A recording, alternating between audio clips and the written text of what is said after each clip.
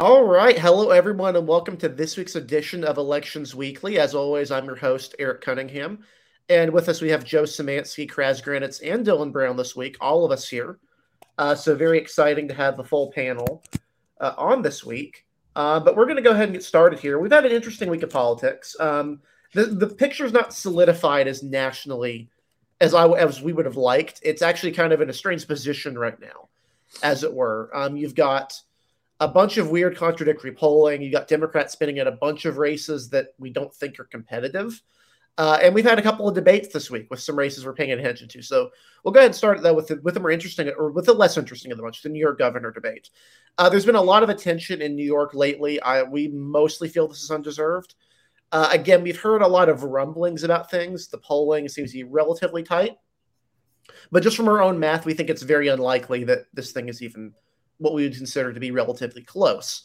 That being said, a lot of money is being poured into this race. A lot of money is being poured into upstate New York, 17 districts, 18th district, all of the ones in the Hudson Valley, upstate districts. Even the 25th district is getting money for some reason. The Long Island districts. Basically, the idea here seems to be that Zeldin could do well enough that these sorts of districts would be in play in the gubernatorial race, and you get a surprise result. So what happened in the debate? Not much, although it's interesting how not great Hochul was at debating. One thing that I noticed during the debate in particular was that she would give Zeldin a genuinely tough question that should play very, very well for a Democratic state like New York. Zeldin would just deflect from the question, direct her to something else, and she would take the bait and leave that initial question forgotten. That sort of scattershot debate approach really did not benefit her. At the same time, Zeldin faced a lot of issues, in particular the second half of the debate. His stance on abortion, in particular. His answer on abortion was okay. His answer on Planned Parenthood was not great. And then, of course, his answers on the election stuff, he did not vote to certify the election. All of this stuff was less than good for Zeldin. That being said, I think it's hard to look at this debate and say Zeldin didn't come out on top to some degree. Hochul just kind of came off as very low energy, if you wanted to put it in a Trumpian sort of sense. But we, again, don't think this is going to be too competitive. We think our odds are probably somewhere around Hochul plus 10 to 12, which is more in line with like a 2014 style midterm. I could see it being more like a 10 because in 2014, Mastriano got really good numbers in Westchester County, got really good numbers upstate one Monroe County, but he lost a lot of downstate areas that a Republican will certainly be winning against Kathy Hochul. Staten Island in particular, probably both Nassau and Suffolk counties, I would think, and maybe a little bit of inroads in Brooklyn and Queens, not a ton, but closer to Trump numbers. If that sort of thing happens, that's how you get to a plus 10. But I just want to throw it to the panel here before we get into the really interesting debate. Did any of you watch this? What do you think of it? I don't think it changes the mechanics of this race too much. Again, we're very skeptical of this. We're talking about it because there's not a lot to talk about right now.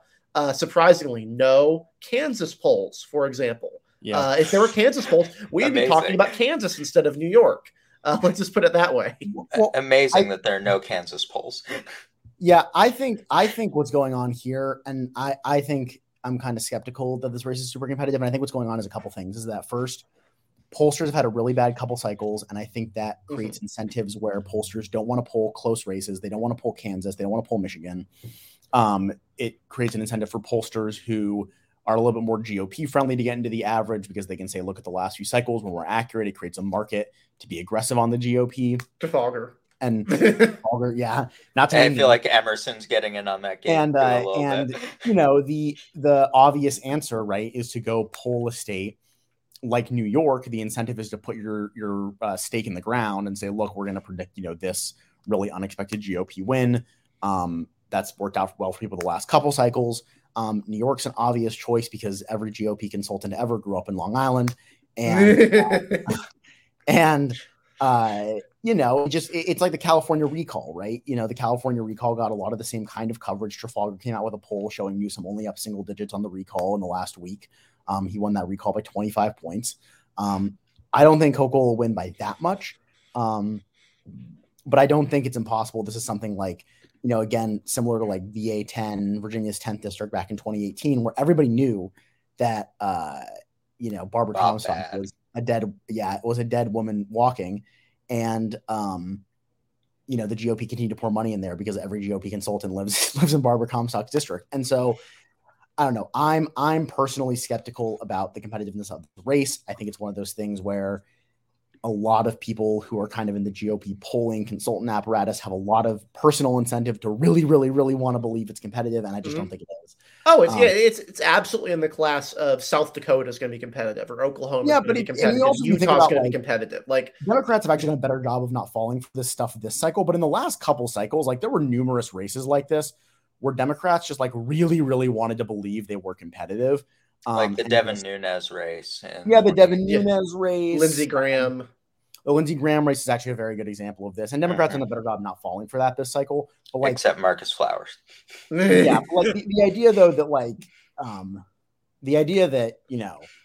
the consultant and polling class has like an interest in certain races being competitive so they get more attention than they probably should is like not a new thing, I don't think. Yeah, I have to agree with Kraz on that. And I think you just have to kind of look at, I mean, Eric has done a very, very good job of making this point. What actually has to happen for Lee Zeldin to win is just such in the range of unlikeliness and like improbability that it's like you can see massive swings in Long Island and central and upstate New York. And it still only gets within like, well, I think, what was it, Eric, 7 or 6 points? Yeah, let me pull up the article here because I did write an article about this, and I did the math in the election shuffler, which you can use to do this yourself. I didn't just go off presidential, by the way. I went off of the 2018 election numbers, which I think are a reasonable barometer for what you can see this year in terms of turnout. So I modeled it off of that, and if you look at the races right here, so start out. Give Democrats or give Lee Zeldin the best of everything. Give him the best upstate, every county except for Erie, which is not going to go for Lee Zeldin. It did go for Carl Palladino by almost 20 points, which again is not going to happen. If you give him every county except for Erie, the best margins any Republican has seen over the last decade, that moves this thing by a 21-point win to a 17-point win. Not a lot of people live in upstate, about a third of the state. Again, you're still losing Syracuse, you're still losing Ithaca, still losing Buffalo, still losing Albany. These aren't terrible numbers, though. I did not include Westchester and Rockland counties because those are not upstate counties. Next, suburban swing. Shift all the suburban counties 10 points to the right. And New York City, 20 points to the right. Again, this is basically Republicans win Nassau, they win Suffolk, they win Rockland County. They shift 10 points in Westchester, which is increasingly college educated and increasingly not elastic. And you give them the best case in New York City. They go from losing this by like a, what was it, 77 or 72 to 22. Trump got 22% of the vote. This gets them to 32% of the vote, a third of the vote. That's better than George Pataki got in 1994. That is actually better. He got 27%. That still only gets them within 7. You can shift this. You can shift the suburbs and New York City an additional 20 or 10 points. So you shift New York City 30 points. You shift New York City or the suburbs 20 points. That still only gets you within 1.5. Basically, what would need to happen for this race to actually flip, not just be competitive, actually flip, is you need to get Lee Zeldin getting 35 to 40% of the vote in New York City. Not going to happen. Yeah. Again, just the baseline. If on stream that night, if that happens, if Lee Zeldin ends his final numbers when the ballots are counted in New York with over 35% of the vote in New York City, I will eat a hat. Even then, 35% as a baseline, he still needs to do everything else. He still needs to swing back in Westchester County. He still needs to win Suffolk and Nassau counties. He still needs to do probably better than Molinaro upstate. He needs to be winning upstate by 10 to 15 points. Like, it is a lot. It's a lot that needs to happen. Also, and why this is so hard, and I think one thing that listeners should be aware of, just for this election especially, is I think that you have to think about this election is probably going to have pretty high turnout, right? Mm-hmm. Not as high as 2020, but a lot of estimates put it at least at 2018 levels, right? So pretty high. And the thing is that when you have really high turnout, the closer you're getting to the electorate simply reflecting the last presidential election. Mm-hmm. And when you have high turnout, that means that all the gains that a party gets have to come from persuasion, right? So when we say Zeldin has to improve by, 20% in this or that county, we're not saying that, this is a low turnout special election and he can rely on Democrats not showing up. If we think New York is going to be pretty high turnout, he basically has to convert 1 out of every 10 voters to go from voting from, Joe Biden or Andrew Cuomo to voting for him, right? And I think that this is one reason we've generally been skeptical of some of the more outlandish polls this cycle, is that we think there's going to be high turnout, and we could be wrong, but I don't think the evidence shows that even if we are wrong about there being high turnout, that the GOP has like some massive turnout advantage. And so I think, none of the early voting shows a massive Republican advantage. Well, except Florida, but Florida's Florida. But in most cases, I don't think you either see very high turnout across the board or you see relatively even turnout, even if it's lower, like in Nevada. And so I just think that we've been skeptical that, you're going to see people like Lee Zeldin, who really has not run this campaign very much as a moderate, somehow converting. Yeah, because frankly, he's not credible as a moderate. Like converting 1/6 of all Biden voters in the state of New York to vote for him, which is just like a crazy number to think about. Yeah, if Moralino were the nominee again, Molinaro, I'm sorry, I would find this Can't believe you hate Italians. Slightly more credible. What? Can't believe you hate Italians like that. Yeah. Well, here's another way to think about it, right? I've seen people compare this to Virginia. And Virginia was an 11-point Biden state. So think about New York. I thought it was only 9. It was 10. It was 10. So think about 10 points. Virginia has far fewer voters than New York, but it's also very different in terms of composition than New York.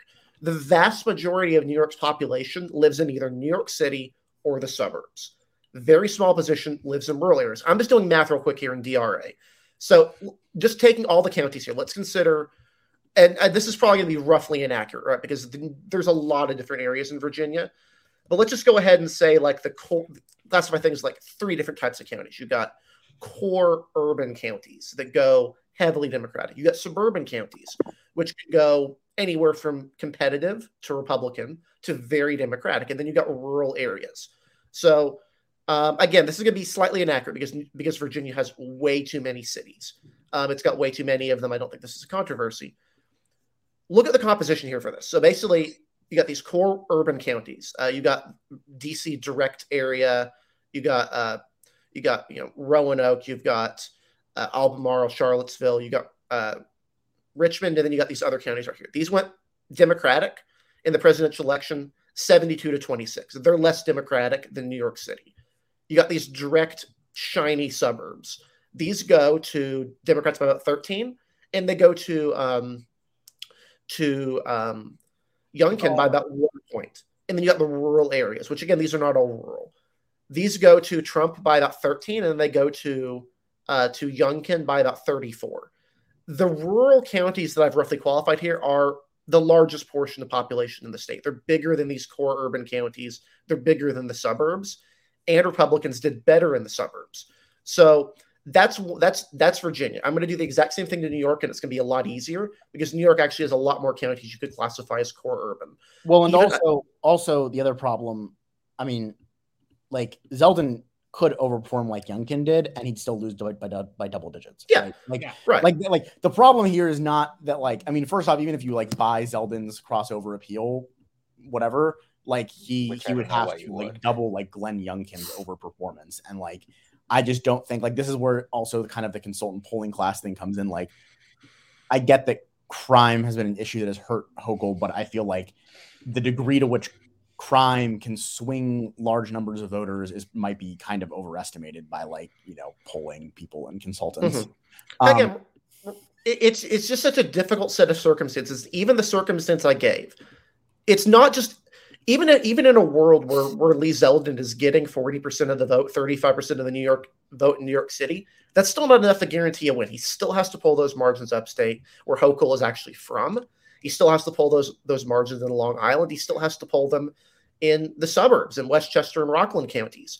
Rockland's not as big of an issue for him, but Westchester, very big issue for Lee Zeldin. It's such a difficult difficult scenario to work with that I just don't consider it to be extremely viable. Yeah, I mean, you can shoot us if we're wrong. I'll eat a cricket on stream if I'm wrong. I would like to be really wrong because I'm a Republican, but like, it's just not an extremely viable scenario. So like, so here's the other one. Here's the New York's, and again, this is again very rough. I've classified New York into 4 categories because New York is a little bit different. So you've got, so here in New York, you've got New York City, 8 million people. This went to Democrats 76 to 23. That's really bad. These suburban counties, these are roughly as Democratic as Virginia's suburbs. Then you got these additional upstate urban counties. These are, Rochester, Buffalo, Ithaca, Albany. Oh, I actually forgot to move one of them. Syracuse. There we go. Biden plus 21 of these counties right here. And then the rural ones are Trump plus 7. This is your problem right here. Look at the biggest front of the population is New York City. About half the population.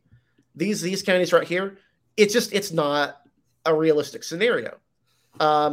Now, could we be wrong? Sure. If we're missing a realignment, we can be wrong. If there's an actual realignment going on, which you usually cannot predict, we would be wrong. Can you predict a realignment? No. I believe you cannot predict a realignment very easily. You can sometimes see signs coming, but you'd be lying if anyone in 2016, serious academics were telling you Trump is going to get within 2 in Maine, or Clinton's going to be demolishing Republicans in places like Orange County. Like, that's a little bit more predictable. People didn't see the other side of it. It's really difficult to do.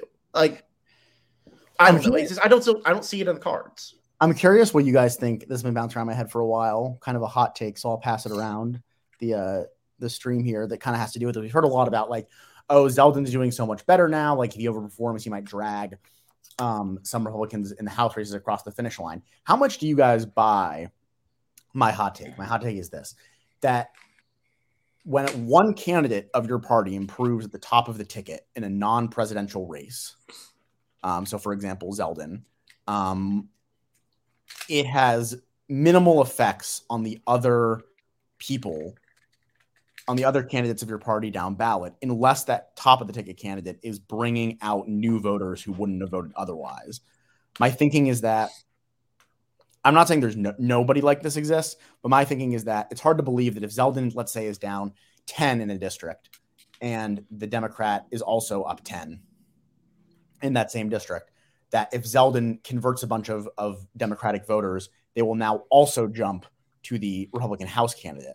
I think it depends. I think it depends on the region. I was going to say this too. I think it depends, and I think it's different in New York specifically because so many of these, multiple of these upstate seats are open seats. I'm thinking specifically the 22nd and the 19th. Both of these are open seats. They have there's no incumbent there. And I think I would argue this on Long Island too in the 1st district. I think there's probable cause there to believe that possibly Zeldin boosting the top of the ticket would help those Republicans there. I think it is severely less effective in races where there are incumbents. So I don't think this will help the Republican in the 18th or 17th. I don't think this will help a Republican in the 4th district. Or I think the 25th is very much just a nonsense district. I don't know what the hell's happening there right now, but it sounds like a lot of nonsense. So here's the way I would put it. New York is actually different, in my opinion, because it has a history of Republican elected officials at the local and county level that do very, very well divorced from the Republican Party. And when you get voters who already vote for a lot of Republicans at the local level, take, for example, Nassau County. This is a Biden plus 10 county. This is a county that does not go to Republicans at the federal level for a very long time. It's not gone to Republicans since 1988. Republicans have been stuck at about 45%, 46% since 2004. It also has all of its elected county-wide leaders are Republicans. It is a Republican county commission. It is a strong history of electing Republicans. I could see a Zeldin performance in Nassau County correlating with Republicans doing better in districts 3 and 4. Another example I would give is the 25th district. We actually have a concrete example of this. 2014. Rob Astorino won Monroe County in 2014. He lost the 25th district narrowly by about 600 votes. At the same time, Louise Slaughter, in a race that everyone had rated as safe Democratic, nobody thought Louise Slaughter was going down. She won by about 900 votes. Monroe County is also a county that has a history of electing Republicans. They've had county executives. I think right now their county commission is the county legislature has a Democratic majority, but one of those Democrats caucuses with the Republicans, which gives the Republicans a majority. Basically, in New York, you have a lot of people who routinely vote split their tickets in upstate New York and in Long Island. Where I don't see this working is Westchester County, which is a lot of college-educated voters who used to vote for Republicans like Rob Astorino, and then after Trump were like, no, I'm never voting for a Republican again. That is the difference. I think it's trickier there. Well, but like, as far as district go, the 25th, I don't think the 25th is a terrible stretch district. I just don't think it's going to happen. I don't know. Slaughter, like, here's my question though, right? Like, yeah, Slaughter and Astorino's margins, or Slaughter and Astorino's races correlated, but is that because like people who would not have voted for the Republican in Slaughter's race voted for the Republican after Astorino convinced them to vote for him? Or is that just because the makeup of the electorate that came out that day in that district was, was basically even, right? Like there's like, I don't know how to describe it, but like you can't really do a controlled experiment, right? Because you don't know how people, you don't know exactly the sequence of how people think. But like, I'm just thinking about like an example in Pennsylvania, right? Where like Mastriano arguably is doing worse than his polls were when he first won the nomination, right? Like he was down 5 back when he won the nomination. Now he's down like 10, right? He has done worse. Shapiro has improved his numbers since that time. But in the same time span, like John Fetterman has started doing worse, right? Like Shapiro improving his numbers has not magically made a bunch of people convert from going from voting for Dr. Oz to voting for John Fetterman. So like, I'm just not sure that there's like. I think Kras has a good point because I've tried to make this point. Governor's races are weird for whatever reason. There seems to be still a lesser polarization effect in governor's races than there are in Senate races. My question is, and I think this is a legitimate question, is if people believe that the Republican running against Schumer, right? It's some no name, Joe Pinon, whatever the hell. Yeah. I think that might be his name. If he can do better, people are saying they believe Pinon can get to 35-40%. If he can do that, then I would say there would probably be a small correlation there that, hey, this group of voters has changed a little bit. Some of them who voted for Biden in 2020 are just really, really pissed off and are showing their middle finger basically and are saying we're going to vote for Republicans in 2022. I would say at that point, then we can argue that, I think. I can't see Schumer's opponent getting 40%. I just can't see it. I can't see it either, but some people are saying it could happen. And if it could happen, I don't think it'll happen either. But in the range that if it does happen, again, if we see Chuck Schumer fall below 65%, we're talking about Republicans getting victory maybe in some House seats that I would say back in late August, early September, around Labor Day, we didn't necessarily see them doing so well in. I think that would be my argument there. See, I think there are just some Democratic congressmen in New York who are just uniquely vulnerable, specifically Sean Patrick Maloney seems to just be uniquely vulnerable. Good job carpetbagging and kicking Mondaire Jones out of his district. Yeah. I would say kicking out Jones, who had a relatively good relationship with the Hasidic Jewish community in Rockland, for Maloney. I mean, for me, I actually buy the Maloney numbers a lot because you don't have President Biden going to the Hasidic Jewish community there and be like, going to the rabbis and being like, you have an open line of communication to me. He would not be doing that if they were not in trouble. No, I buy the Maloney weakness. Absolutely. Not just because he might be the only Democrat I'd be okay with losing. Yeah. But again, I think we've been on with New York for a while. Let's go on to Pennsylvania because I think that's a really interesting one. I'm going to guess a lot of people on Twitter watch this debate. A lot of people in general watch this debate. And the general consensus from virtually everyone who has seen the debate is that John Fetterman did not do a good job. This was known ahead of time. This was expected. The thing is, I don't think people expected it to be this bad, right? There was an idea going into the Herschel Walker debate in Georgia that he would just put on this embarrassing performance. And he didn't. He wasn't great, but he wasn't terrible. There was this idea that Joe Biden would debate, he would be just the worst debater ever, and he wasn't. For that matter, Trump. People were really concerned that Trump would be a terrible debater. He wasn't great, but he was not abysmal. Fetterman is probably the single worst political debating performance I've seen in my life, and I don't say that lightly. This was it was somewhat difficult to watch at points. It was just not a good performance, and it was something you could probably see coming in hindsight. But it also is kind of divorced from Fetterman's rally performance, which again, those are not great. But at rallies, he seemed much more in sync. And I think it's a different environment. This, yeah, that's an environment difference there. I mean, I've been very frustrated by all the discourse around this. I've only seen parts of the debate. I have a piece I'm doing, and I'm gonna watch the whole thing then. Mm-hmm. But I've been frustrated by all the discourse because, yes, of course, a recent stroke survivor is not going to do as well in what I think could be fairly described as a competitive speaking environment. That's just not going to go well. I mean, that's just a reality. I mean, I get why it had to be done. He had to go debate, and I'm glad he debated. I think it was important for him to show that. I think it was important for him to get out in front of this, but I don't know. I'm just surprised by I don't know. I think people are both overreacting to the debate's importance. The point I was going to bring up with Hochul and Zeldin, but can bring up here just as easily, is debates don't matter, really.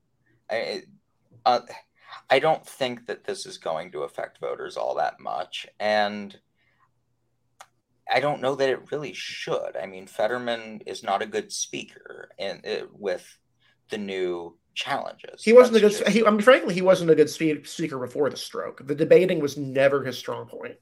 Even his team admits this. Yeah, I mean, and of course he's going to have added difficulties after a stroke with auditory processing issues and speech delays. That's just going to happen. Mm-hmm. So I don't know. I'm confused by all of the dooming from Democrats in Pennsylvania, like Schumer. Well, not Schumer, actually. I think it was Rendell.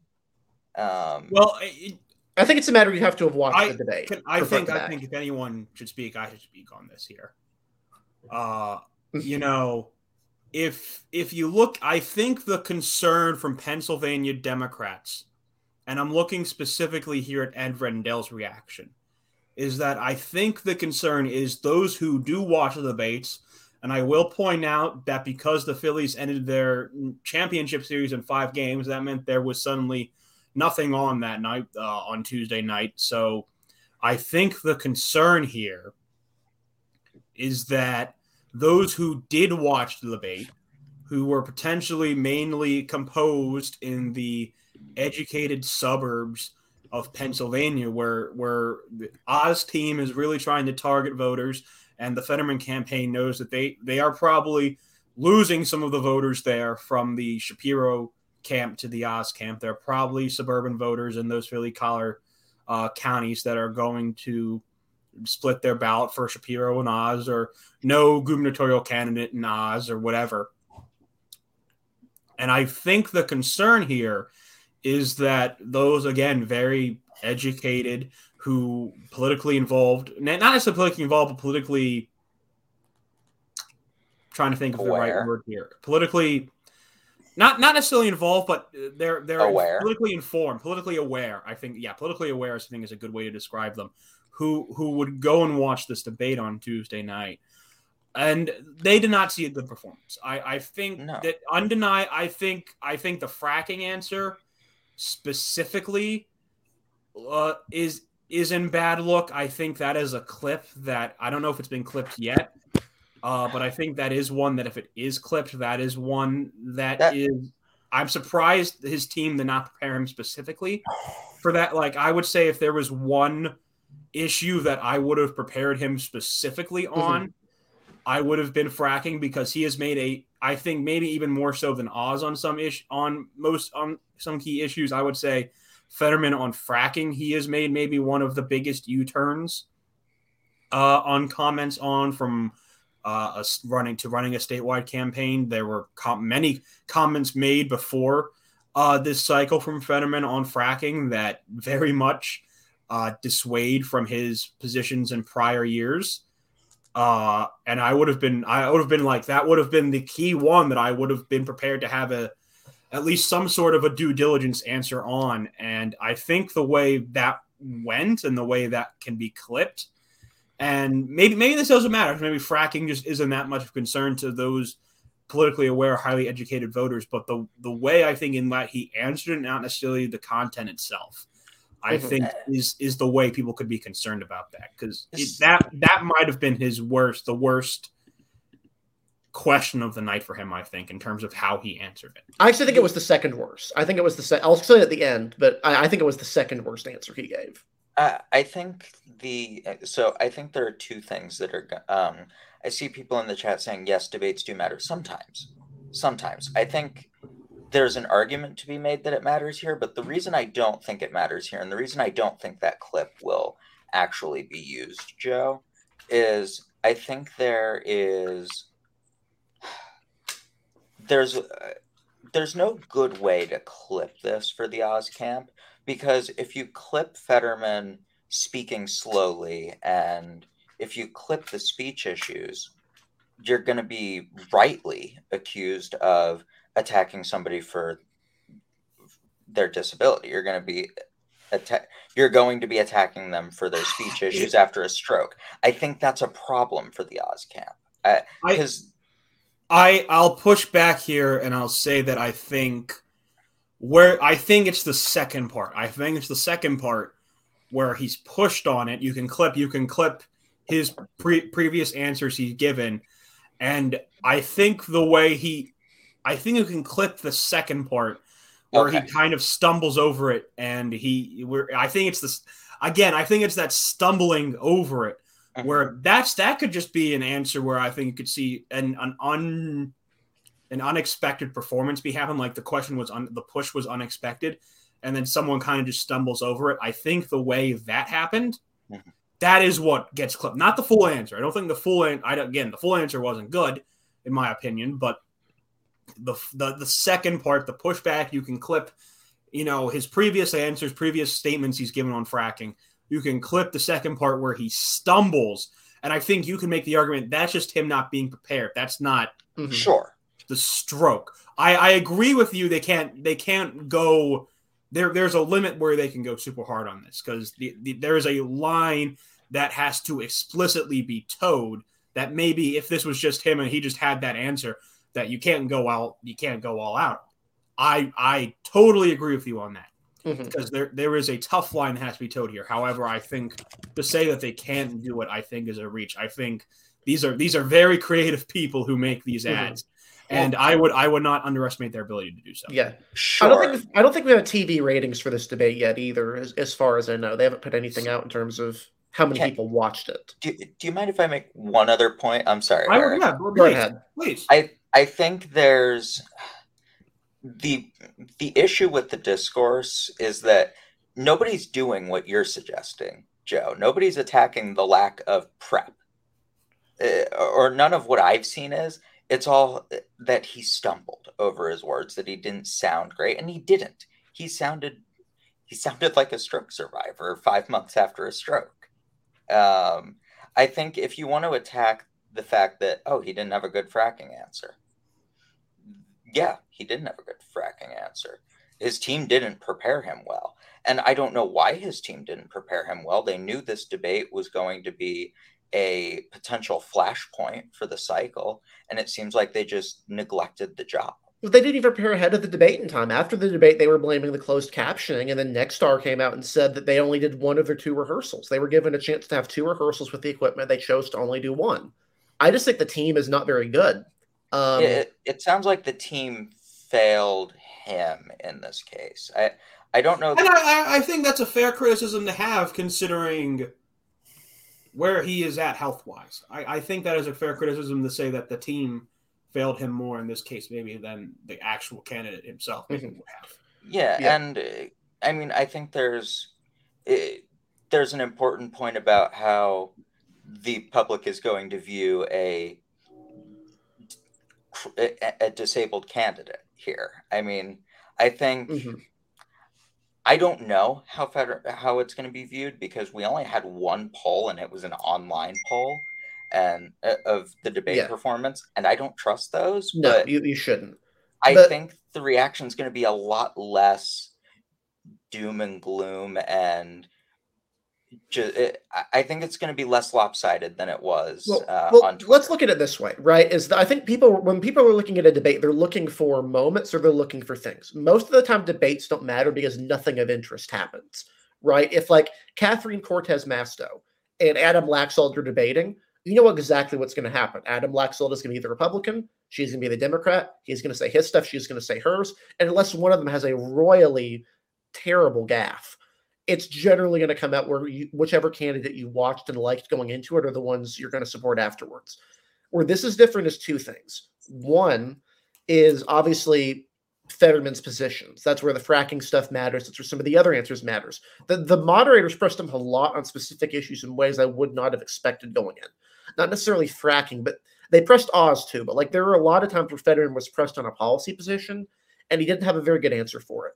The second is, of course, the fitness for office thing. And yeah, this is a difficult area with a stroke. I do think if his team had been upfront from the beginning about what this was and what it entailed, a lot of this would have been blunted. Because you look at the start of this, there were no issues. The team said there was not any issues long term. It's not a big deal. You had the doctor signing off on it. They didn't mention it until 2 days after. This entire time, that's been an issue. And then in the middle of the debate, he's asked why his medical records aren't going to be released, which he could give a normal answer for that, which is you don't normally release medical records for a Senate debate. That doesn't happen. Senate candidates don't do that. He didn't have a very good answer. I think regardless of whether you like it or not, the fitness for office question is where it's going to matter. And it's very difficult for me to imagine someone going into this debate, being undecided, looking at this and going, unless they're really sympathetic with Fetterman's stroke for whatever reason, looking at this and going like, I think Fetterman is really really competent for stand for office. I think he's going to be doing a great job and he's not going to have any issues whatsoever. That is probably the worry for Democrats.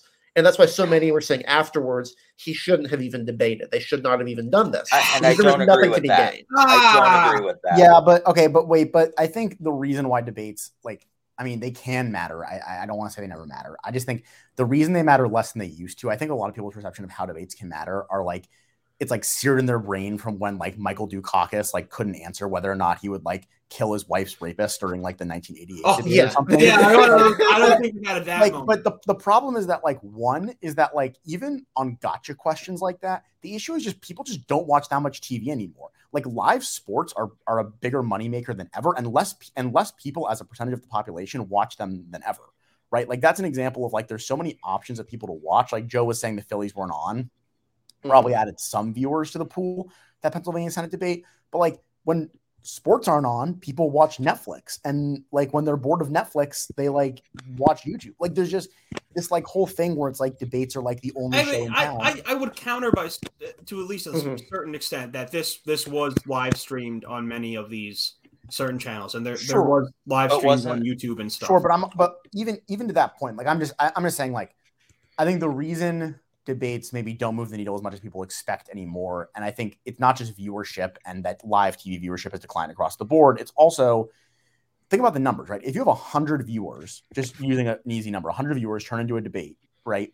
And we know from polls that about anywhere from 5 to 10% of those people, so 5 to 10 of those people are undecided, right? They don't know which way they're going to vote. And so, if you have 100 people watching and let's say 10 of them are undecided, then you have to think how many of those 10 people watching will have their mind, will decide based on what they've seen, right? And then of those people who decide based on what they've seen, how many will then stick with that decision all the way to election day? So like that's why in 2016 and 2020, Trump's debate performances didn't help him like at all. He actually lost ground every time he debated, but each time it was like he would lose 2 or 3% in the polls, and then he would rebound after a week or two because the number of undecided voters tuning in, who happen to usually be lower information, is not that high. The number of ones that will make a decision based on the debate is even lower, and the number of ones that will stick with that decision once they make it is even lower than that. So, like, that's why debates are hard to move the needle in a polarized environment. But I would push back on two. I would push back on 2 points there. One is that I actually think people understate how much regular Americans watch TV, and by regular I mean like boomer age Americans who like they spend more. The average American spends more time watching television than the average MMO player spends playing an MMO.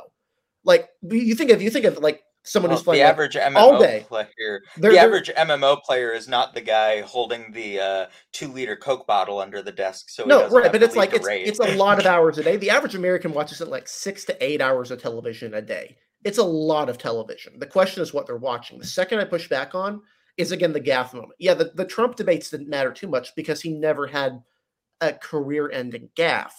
You know whose debate performance did matter? Rick Perry. Because he said he was going to end 3 federal agencies, could only name 2 of them. Yeah, like stuff like that, like something that's so terrible of an answer. That's where things could end. That's where you're, or the Chris Christie nuking Marco Rubio in 2016. Marco Rubio's performance, Marco Rubio's presidential campaign was dead before that. No, it was that was New Hampshire, right? This was ahead of New Hampshire. This wasn't ahead of South Carolina. So like. I think it really did matter. I think that I can say, looking back on it, it did matter. All the ones you're bringing up, the reason Trump didn't have a career or race-ending moment in the presidential debate is because I just don't think it is. I literally think it is impossible to have a gaffe so bad it decides a presidential race. The examples you bring up are primaries, which are inherently less polarized because they're primaries. But we're talking about Senate races too. No, I know. I'm saying Kraz is right though here. Kraz is right here. In that this is a different population. Here, I think I'm probably split in the middle between Eric and Kraz. I don't know what the hell's going on here. But anyway, the fact is that, look, this was a hyped up debate because of the question on how Fetterman was going to look and how he was going to perform. That was a question that was brought up. No matter, I understand why some people are upset about that, why they don't like how that's been performed. But the fact is that a lot of the job that is done right now in the Senate is debating and voting. Fetterman can vote. The question is, how well does he debate? Before this, it was already not very good. After this debate, it has been proven to potentially be worse. Will that affect things? I don't know. The fact of the matter is that this Senate race has become increasingly tightened since mid-September. Since mid-September, this has been a race that has increasingly tightened, even as the governor's race has become farther apart. Again, my point that I made earlier, governor's races are, for whatever reason, still inherently less partisan than these federal races are. Maybe because it's a state race, maybe because more low info voters pay attention there because it's a state level race and they think it affects them more. I don't know. But either way, will this in the end matter? Who knows yet? We don't really have any polling yet from post-debate. We really don't have a whole lot. There's a couple of our leading pollsters. Throw them on the average with what you will. This is also, let's remind ourselves, unlike I know people in the comments are bringing up Terry McAuliffe, the Terry McAuliffe debate happened, late September, early October. If I'm remembering the gaffe correctly, it happened, I think, late September. That's a whole ass month to run ads with what McAuliffe said. That was a whole month to run ads and change. What I will say, I think the Fetterman camp did a very good job of is making sure that this debate was late. This debate happened with 3 weeks to go until the election. That is not a lot of time to change them. Yeah, people were already voting. People were already voting. People are already voting. I also want to mention that is mostly mail-in voting. We do not have any early in-person voting in Pennsylvania, which is stupid. We should have that in exchange for no excuse mail-in voting. We shouldn't have the no excuse mail voting. We should have the early in-person voting. And I think it would be very, very good. But my opinions on that, I digress. The fact of the matter is, I don't think necessarily either of those who have done the mail-in voting, most of those people probably would not have their opinions changed by this debate. I wanna make that very, very clear. This is not absentee. This is not in-person early voting. This is mail only only early voting.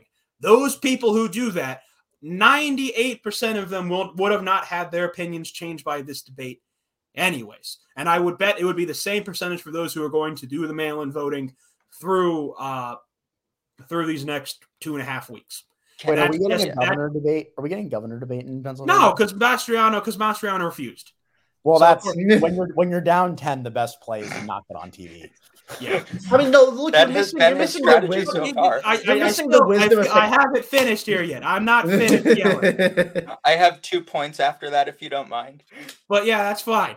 But look, this debate in the end, the question is, did it change the mind of a significantly statistic enough population in probably like the Philly suburbs, Lehigh Valley area that said, in this, again, what I expect to be probably a race 2 points in either way, to change the debate so that way it favors one more than the other? I can't say that it does. I have seen no proof of that yet. I think this is, again, there is a certain, I said that he did bad. It was not a good, it was probably a maybe worse than I expected debate performance from John Fetterman. Do I think that was maybe enough? I can't say. I don't live here in Pennsylvania enough because I have to go to school out of state. I have to move. I have to pick up my shit and I have to go back down there. So, I don't know yet. We'll see. Let the, at this point, it's kind of just to let the votes be counted type thing. I don't know if it'll ever be declared. I'm sure people will say it is if Oz wins. I'm sure we will have pundits saying that the debate was where the change happened. Yeah, but it wasn't. I can't say that it was. No, what you're missing is. We're going to go to Dylan, Eric. We're going to go to Dylan. So, sorry, 2 points. You mentioned, Joe, at the beginning that voters see the two jobs of a senator as voting and debating on legislation. I would push back on that second point. I don't know that voters really know what the job of a senator is beyond voting. I don't know that voters think, oh, the job of a senator is to get on the floor and debate their colleagues on legislation. Genuinely, I don't know. I don't think they do, by and large. And I also don't know how much that matters. The votes are decided before they come to the floor anyway, generally. Second point is to compare with McAuliffe. As far as I know, maybe I'm wrong, maybe I missed it. There's only one moment that's being clipped out and put on TV, and it's not any of Fetterman's gaffes, from what I can tell. It's the Oz abortion thing at the end. And will that matter? I doubt it. I mean, Oz's position on abortion has been known since the beginning of the campaign, but I just think that says something, that it has yet to be announced what is being clipped at.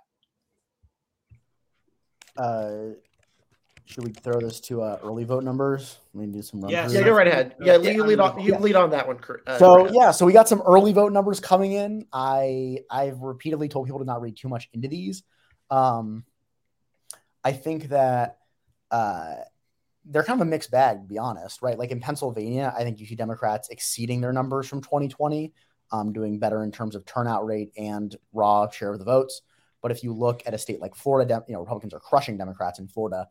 I think one of the reasons why these returns can be so hard to parse through is because you don't know whether the missing voters, whether the increase for one party is due to genuine increased turnout, or if it's due to one party's voters waiting to use a different method of voting. So like this comes in where it's like John Kuvion, who does early voting analysis on election Twitter, and he's a pollster, said, Florida's a disaster for Democrats because they're doing way worse by mail and, they're doing way worse in early voting as well.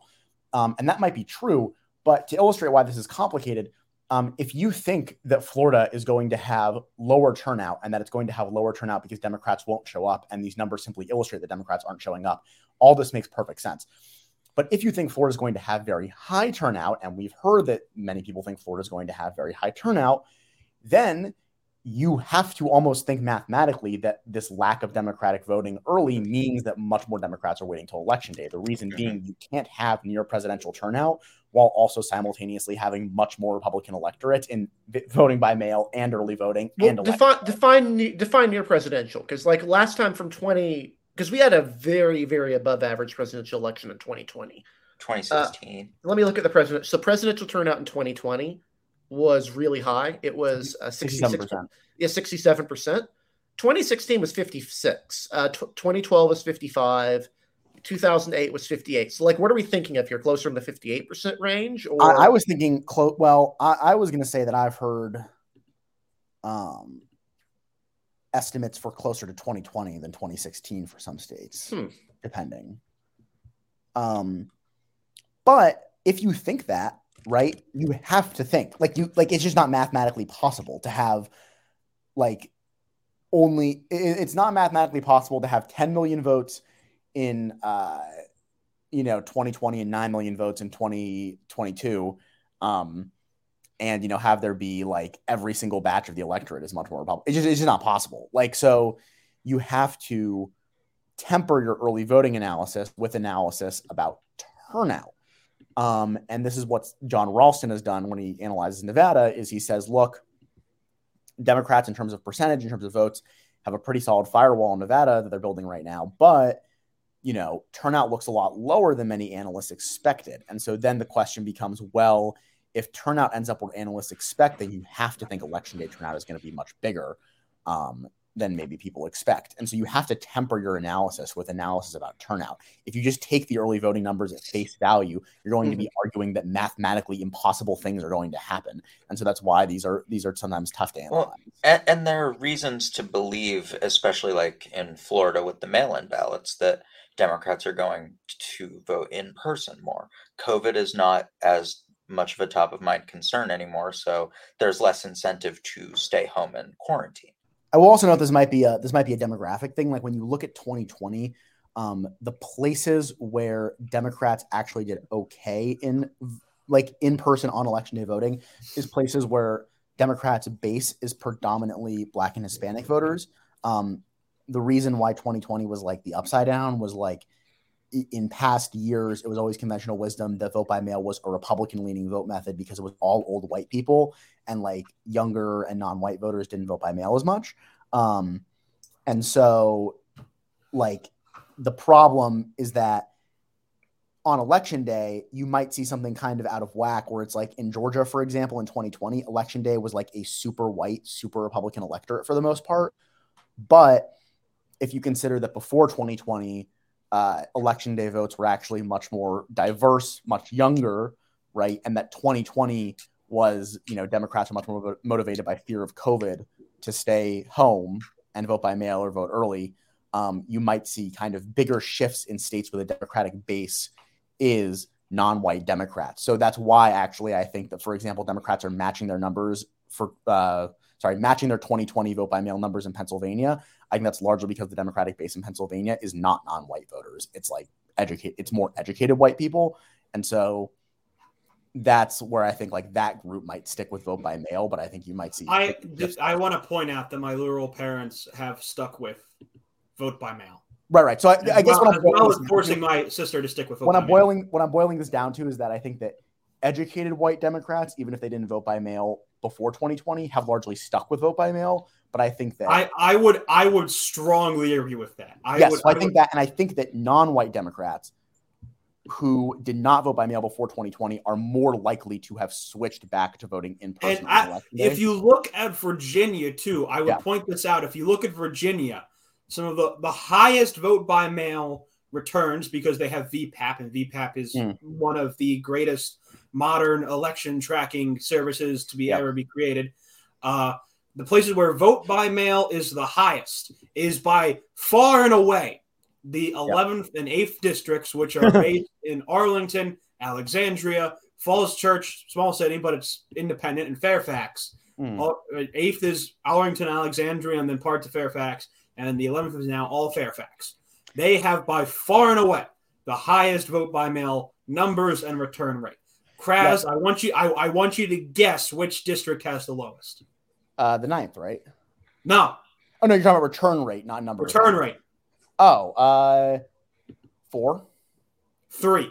3. The third, because I want to point out the 4th takes in some still relatively white parts of Chesterfield and Henrico and of its south side areas. The 3rd district is not majority black, but it's like 48% black population. It's Portsmouth, Norfolk, Hampton, Newport News, and the northern part of Chesapeake City, which has more black population.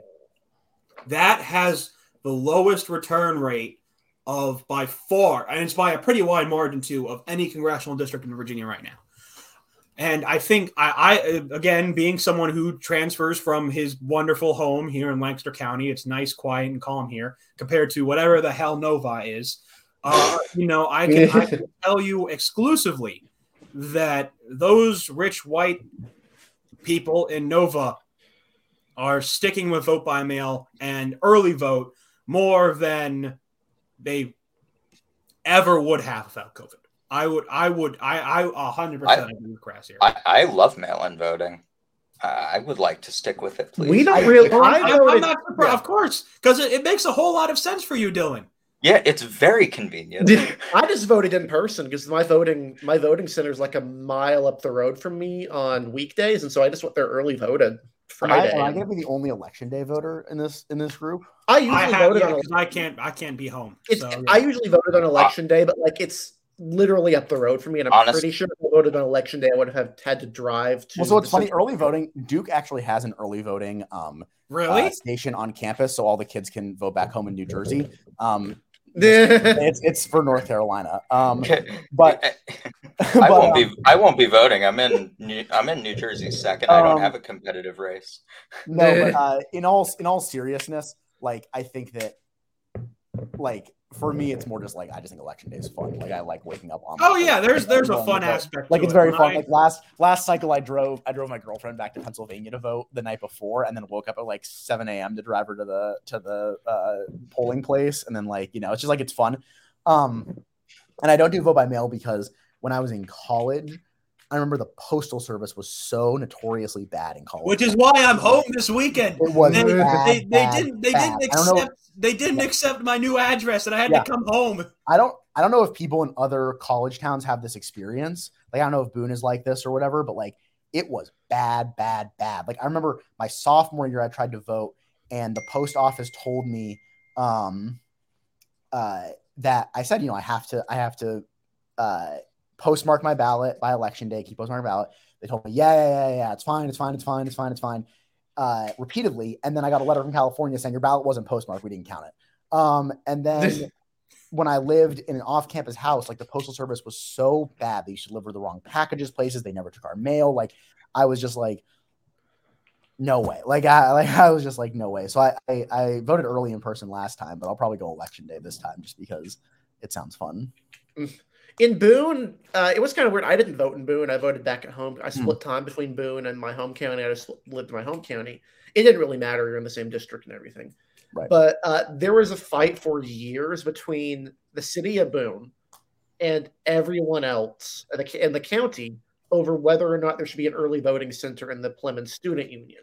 So basically, here's the thing. The city of Boone, the people in charge of the city of Boone do not like college students. And they specifically don't like college students getting involved in politics because it means less power for them. So this is an issue where the Republican groups in Watauga County that were Republican student groups and Democratic student groups were in broad agreement that there should be an early voting start on campus. And the county, which was controlled by Republicans, but was broadly against there being an early voting start on campus, because if there's an early voting start on campus, it means more students are voting. They're voting in the city of Boone. It's less likely for city of Boone candidates who are the wealthy groups there to win, and more likely for candidates backed by students to win. So that was the big conflict. They only added the student voting site after I left campus, I think. It was either after or right during. But it was genuinely a struggle for like 5 to 10 years because everyone on campus was like, give us a voting site. And the county was like, no. Until I think the state stepped in and said, no, you have to do this. It was strange, to put it simply. Yeah. I mean, I don't know. So my long diatribe on early voting numbers is that I think someone mentions about more Republicans are voting in states like California. I think return rate of ballots is not a terrible metric to look at. Like that's my take on this is that like if you look at the return rate of ballots, it's not terrible because that's more akin to like just turnout rate and it's normalized. It's normalized for the fact that people who have chosen to not vote by mail after doing so in 2020 usually don't request ballots. And so it won't lead you wrong to think that a bunch of voters have dropped out of the electorate when they have not. So Republicans have improved on return rate in lots of different states. They've improved on return rate in California versus 2020. They've improved on return rate in Florida versus 2020. The only caution I will give with this is that in 2020, a lot of states mailed a lot more mail ballots to a lot more voters. And in a lot of cases, Republicans got those mail ballots and then as the election approached, took partisan signals to not return them and to go vote in person. And so I would just caution a little bit that the return rates for Republicans in 2020 might have been a little bit deflated versus where they would have been if it was not that states were sending a lot of mail ballots to a lot of different people, oftentimes making it easier to get one. And so that's like the one caution. But I think that overall return rates are not a bad metric to look at. Yeah, I mean, I don't think the early voting shows either side is super favored yet. Well, I think you'd have to know turnout, right? Like in Nevada, for example, Democrats have a bigger like firewall is what they call it in Nevada right now than they did in 2018. But of course, most people expect turnout to be higher than 2018. So like you have to know what the turnout is going to end up being to understand how to read that. And so, you know, it's always tough. And yeah, so I'm not sure that any of the votes point to like any definitive outcome, which kind of makes them useless. I think that some people have tried to say they point to something definitive, and I don't really agree with that. But I think the problem is people are looking for something more helpful than the polls because the polls have been just really very strange. What you're not excited about another Texas gubernatorial race poll showing a high single-digit lead for Greg Abbott? No, I'm not excited. I also don't want a South Dakota poll. Please, I don't need to see Kristi Noem up 20 again. Look, I would like a Kansas poll, please.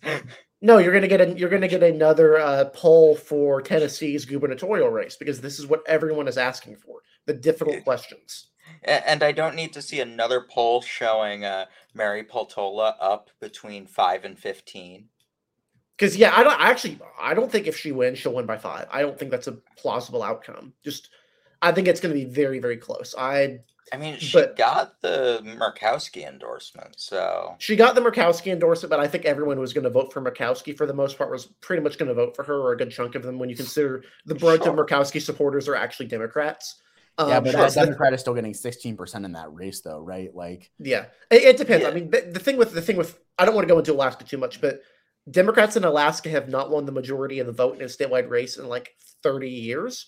I somehow doubt that all of a sudden Peltola is going to win by 15 when Democrats have not even been able to hit 50% of the vote. Is unreasonable. No, I don't think you. In fairness to Democrats, though, in Alaska, that state has 3 statewide races you can get over 50% in. It has the congressional race, it has the gubernatorial race, and it has the Senate race. And for decades, Ted Stevens had a lock on that Senate seat. The gubernatorial but even in 2008, they didn't get in 2008. Yeah, but it was still Stevens running, and they needed a scan. Like they weren't going to win until the FBI indicted him like a week before the election. And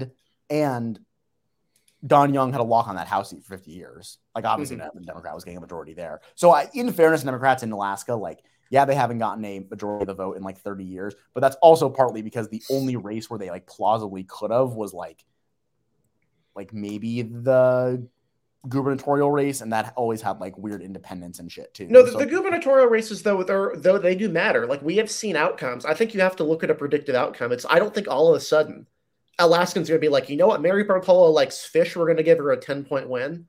It's just weird to me how much points. crossover support she seems to be getting versus like every other Democrat ever. Like it's weird to me. Yeah, I think it is I would be very surprised if she wins by more than 5. And honestly, I would have kept it a toss-up personally. I think that the leans Dem is probably what we would go to. I would not be surprised at all if Peltola wins, and if it's one of those leans Dem seats that every forecaster has his leans Dem. It is a leans Dem seat. I understand the questions, but fuck, Canada quality matters, guys. You know, it does matter. Canada quality matters. It does matter. Nick It depends. And the problem is that Nick Begich, because he now is getting the shit kicked out of him because he did some questionable things to the Don Young people, and you have to understand when you do that, people are going to be very mad at you for that because they were very loyal to this man. Well, so people are going to be very, very upset at you if you tried to screw him over. But to be fair, I would say that Don Young, his total was declining. He actually did worse than Trump and Sullivan in this last election. There have been a lot of bleed. So, like, I get what you're saying. All I will say is that looking into Alaska, going deep dive into Alaska, If this is a situation where the Senate Leadership Fund is still putting money into Alaska because they want to shore up Murkowski, if Murkowski is within 5, like I would be really surprised if Peltola wins. I'd be shocked if she's within 5. Like the reason I would be surprised if she's within 5 is because if you run that primary through ranked choice voting, obviously they didn't do it because it was for the top 4. But if you run that Murkowski primary through ranked choice voting, I think she wins walking away. Like I don't think it's particularly close. Really. I did not. Because I didn't mean for this. I did not mean to get us into an Alaska tangent. No, but sorry. I remember this very well because Murkowski's first returns looked pretty bad, but she ended up leading.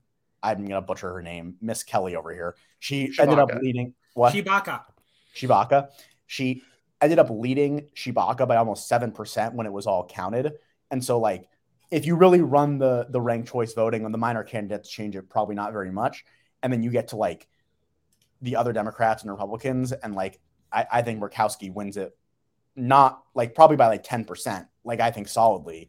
And like a primary is where you have like the most loyal partisans coming out. And so like, I think that I would be surprised if Murkowski loses because I think that given what we saw in the primary with a pretty hyper partisan electorate, because it's a primary, I think she has a solid lead in the first ballot, and I think she walks away from there. All I'll say is I have my reasons for thinking this. So I could be proven wrong on election day, but I have I just am continually just looking at the history of this. It's like if you're looking at history for like New York, for all these other states, all of a sudden the idea that you're just going to be, especially if this is a wave, which we don't know, Democrats are spending like this is an R+7 year. I don't think it's an R+7 year. Yep. If this is anything close, if this is R+5, like you're talking about needing to overperform the top of the ticket Democrats by 15 points. Why the hell That's the challenge. That's the challenge. And yeah, Alaska is weird, but it's not that weird. It's weird in predictable manners.